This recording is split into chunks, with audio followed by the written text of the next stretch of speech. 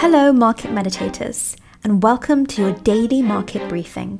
Short, snappy, no BS, 10-minute daily updates about the crypto markets. Delivered to you by me, Kin. Why the crypto markets will keep falling.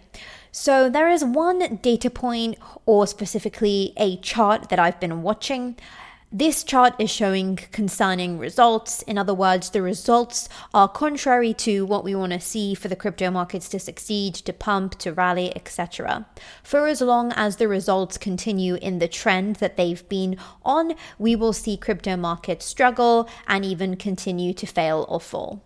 At the end of today's call, I'm going to tell you, number one, what that chart that I've got my eye on is, and number two, why the current status of that chart is disappointing for crypto markets. I'm going to teach you how to read that chart for yourself so you can add it to your fundamental analysis toolkit when it comes to reading and interpreting the markets. Before we get to that point in the call, however, we're going to open up the BTC, ETH, altcoin charts, make sure we know what's going on there, and we're going to make sure that we are up to speed with the biggest headlines in the crypto news today. These are really important. There's a lot of events coming up in crypto that you really need to take some actions for today to stay on top of. So a lot of important stuff to cover today. So let's get straight into it. Holy guacamole. It's horrendous. So clearly we need to talk about what is going on with BTC. Open up the one-day chart and you see a steep, significant sell-off there. We've been stuck in a crabbish pattern for a long time, so this comes and rings a couple of alarm bells, but we'll dissect it down right now. So it was concerns about aggressive US Federal Reserve monetary tightening that saw the dollar climb overnight. Specifically, it climbed so much that it hit a 24-year high against the Japanese yen and setting in a lifetime peak against the Indian rupee. So why would the DXY reaching an all-time high impact us in the crypto markets? Well, crypto prices, Bitcoin prices have traditionally trended with an inverse correlation against the DXY index. So if the DXY index is going up, the inverse of that would be that BTC prices are going down, and that is what has materialized. In a note Wednesday, analysts at Arcane Research also warned of increased volatility in the coming days as the US CPI data for August will be released on September 13th. A lot of people will be on the lookout for that data. They'll be analyzing it bit by bit, and their findings has the potential to move the market sometimes. So there's probably some nervousness from that as well. And the European Central Bank will make its interest rate decision on Thursday. The ECB, of course, represents one of the biggest economic zones or wider economies in the world. So their interest rate decision, specifically a hike, could have negative impacts for crypto and risk markets as well. And the ECB is forecast to hike by 75 basis points, quite an aggressive hike that is. And of course, 1 basis point is 1/100th of a percentage point, and that's the increments in which interest rate changes are made. So a concerning DXY index and a lot of risky or market moving fundamental events on the horizon is probably contributing to what is going on with BTC on the one day. The one-day Ethereum chart shows a similar pattern. We have seen in the last month or so sometimes that even when BTC dips, Ethereum rallies or outperforms, but that has not been the case today. It looks like some of that enthusiasm surrounding the merge has decreased today. In fact, looking at the altcoin markets on a wider note, Ethereum is one of the main losers.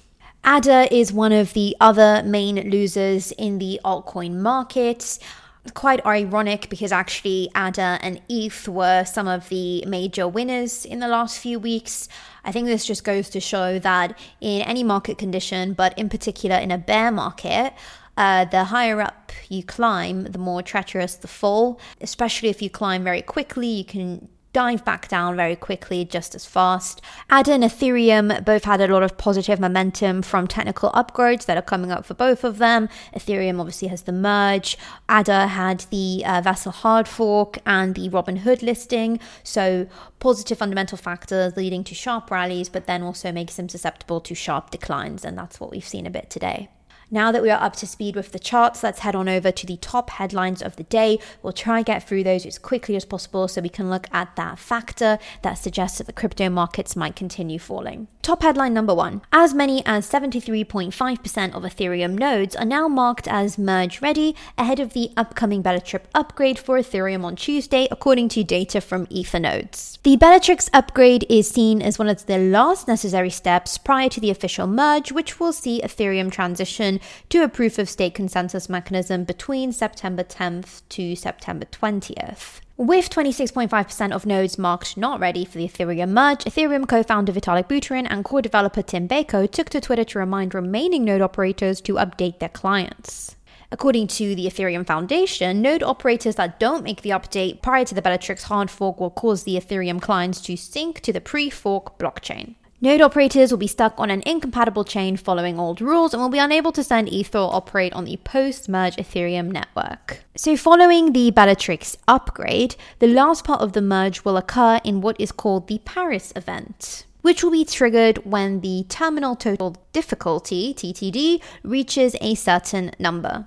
I would tell you what that number is, but I don't know what it's called when there's that many zeros. If you do know, leave it in the comments below. But in any case, this particular target is expected to be reached at around the 15th of September. Once the execution layer exceeds this TTD, the next block will be produced by a beacon chain validator. The finalization of this block will mark the complete transition of Ethereum's blockchain to the proof of stake mechanism. Reiterating this one more time for everyone listening, Ethereum users do not need to do anything with their Ether and Ethereum-based assets during the merge. Be on the lookout for scams or emails or messages that suggest otherwise. You, as an individual, as a user, do not have to do anything at all. Whether you need to do anything, of course, whether you want to do anything are a separate story. Tokens of decentralized exchange GMX have surged to a record high this week amid rising interest from traders betting on the growth of Arbitrum, a prominent Ethereum Layer 2 scaling product. GMX allows users to trade spot and perpetual futures using its on-chain trading interface at low fees. Part of its popularity can be attributed to the rise of Arbitrum, a Layer 2 network that is based on the Ethereum blockchain. GMX locks up over $309 million on Arbitrum and $78 million on the Avalanche network, data from DeFi Llama shows. Some listeners may also recall Arbitrum successfully deployed its Nitro upgrade in August, which improved the user experience for application developers, reduced network fees, and increased transaction speeds. So there is a high-risk strategy that seems to be pursued by some people, whereby they think that the Ethereum merge will lead to an Ethereum rally with a domino effect on protocols, ecosystems, projects that are closely related and more in that direct sphere of influence close to Ethereum. So we've looked at Ethereum prices, what the devs are saying, what individual users are doing. Now, what are some of the big corporations or institutions doing? Well, Aave, a big decentralized lending platform, has invoked new rules to protect itself from severe risks that could stem from a surge in borrowing demand for Ether from crypto traders betting on the Ethereum blockchain's upcoming technical overhaul. Between August 30th and September 2nd, the Aave community overwhelmingly voted to stop loaning Ether, setting aside democratized finance's free market principle to mitigate protocol-wide risks that may arise from Ethereum's upcoming transition to a proof-of-stake consensus mechanism from a proof-of-work one, dubbed the merge. Ahead of the Ethereum merge, the Aave protocol faces the risk of high utilization in the ETH market. Temporarily pausing ETH borrowing will mitigate this risk of high utilization. Speaking of freezes, Poolin Wallet, the wallet service of one of the world's biggest BTC mining pools, is suspending all withdrawals as it tries to preserve assets and stabilize liquidity. Poolin Wallet also said it's continuing to explore strategic alternatives with various parties. Poolin Wallet plans to pause all withdrawals, flash trades, and internal transfers within Poolin systems starting 2 p.m. GMT on Monday in order to preserve assets and stabilize liquidity, said the post on the wallet's official Medium account. So we've looked at the charts, we've looked at the top headlines, and now we're going to look at that data point I promised that suggests that crypto markets may continue falling. If you were listening closely, you might have already caught on, and the graph that I was talking about is in fact the US dollar index graph. Looking at the 1 month chart, you can see a steady ascent in the dollar index. Zooming out to the 3 month, it is continuing. Same goes for the 6 month, Same goes for the 1 year. An aggressive, persistent upward trend. So what does that mean for crypto, and what does it mean for you as a crypto investor or holder? By the end of the next few minutes, you'll know exactly how to use this as a tool in your own investing and trading. The US dollar index is used to measure the value of the dollar against a basket of 6 foreign currencies. These are the euro, Swiss franc, Japanese yen, Canadian dollar, British pound, and Swedish krona. The index has been used for a very long time, established shortly after the Bretton Woods Agreement, dissolved in 1973 with a base of 100, and values since then are relative to this base. I'll tell you exactly how to read it in a second. The value of the index is a fair indication of the dollar's value in global markets. The current reading is around about 110. An index value of 110 suggests that the US dollar has appreciated 10% versus the basket of currencies over the time period in question. So, on the 1 day, the US dollar has appreciated 10% against all those other currencies we just mentioned.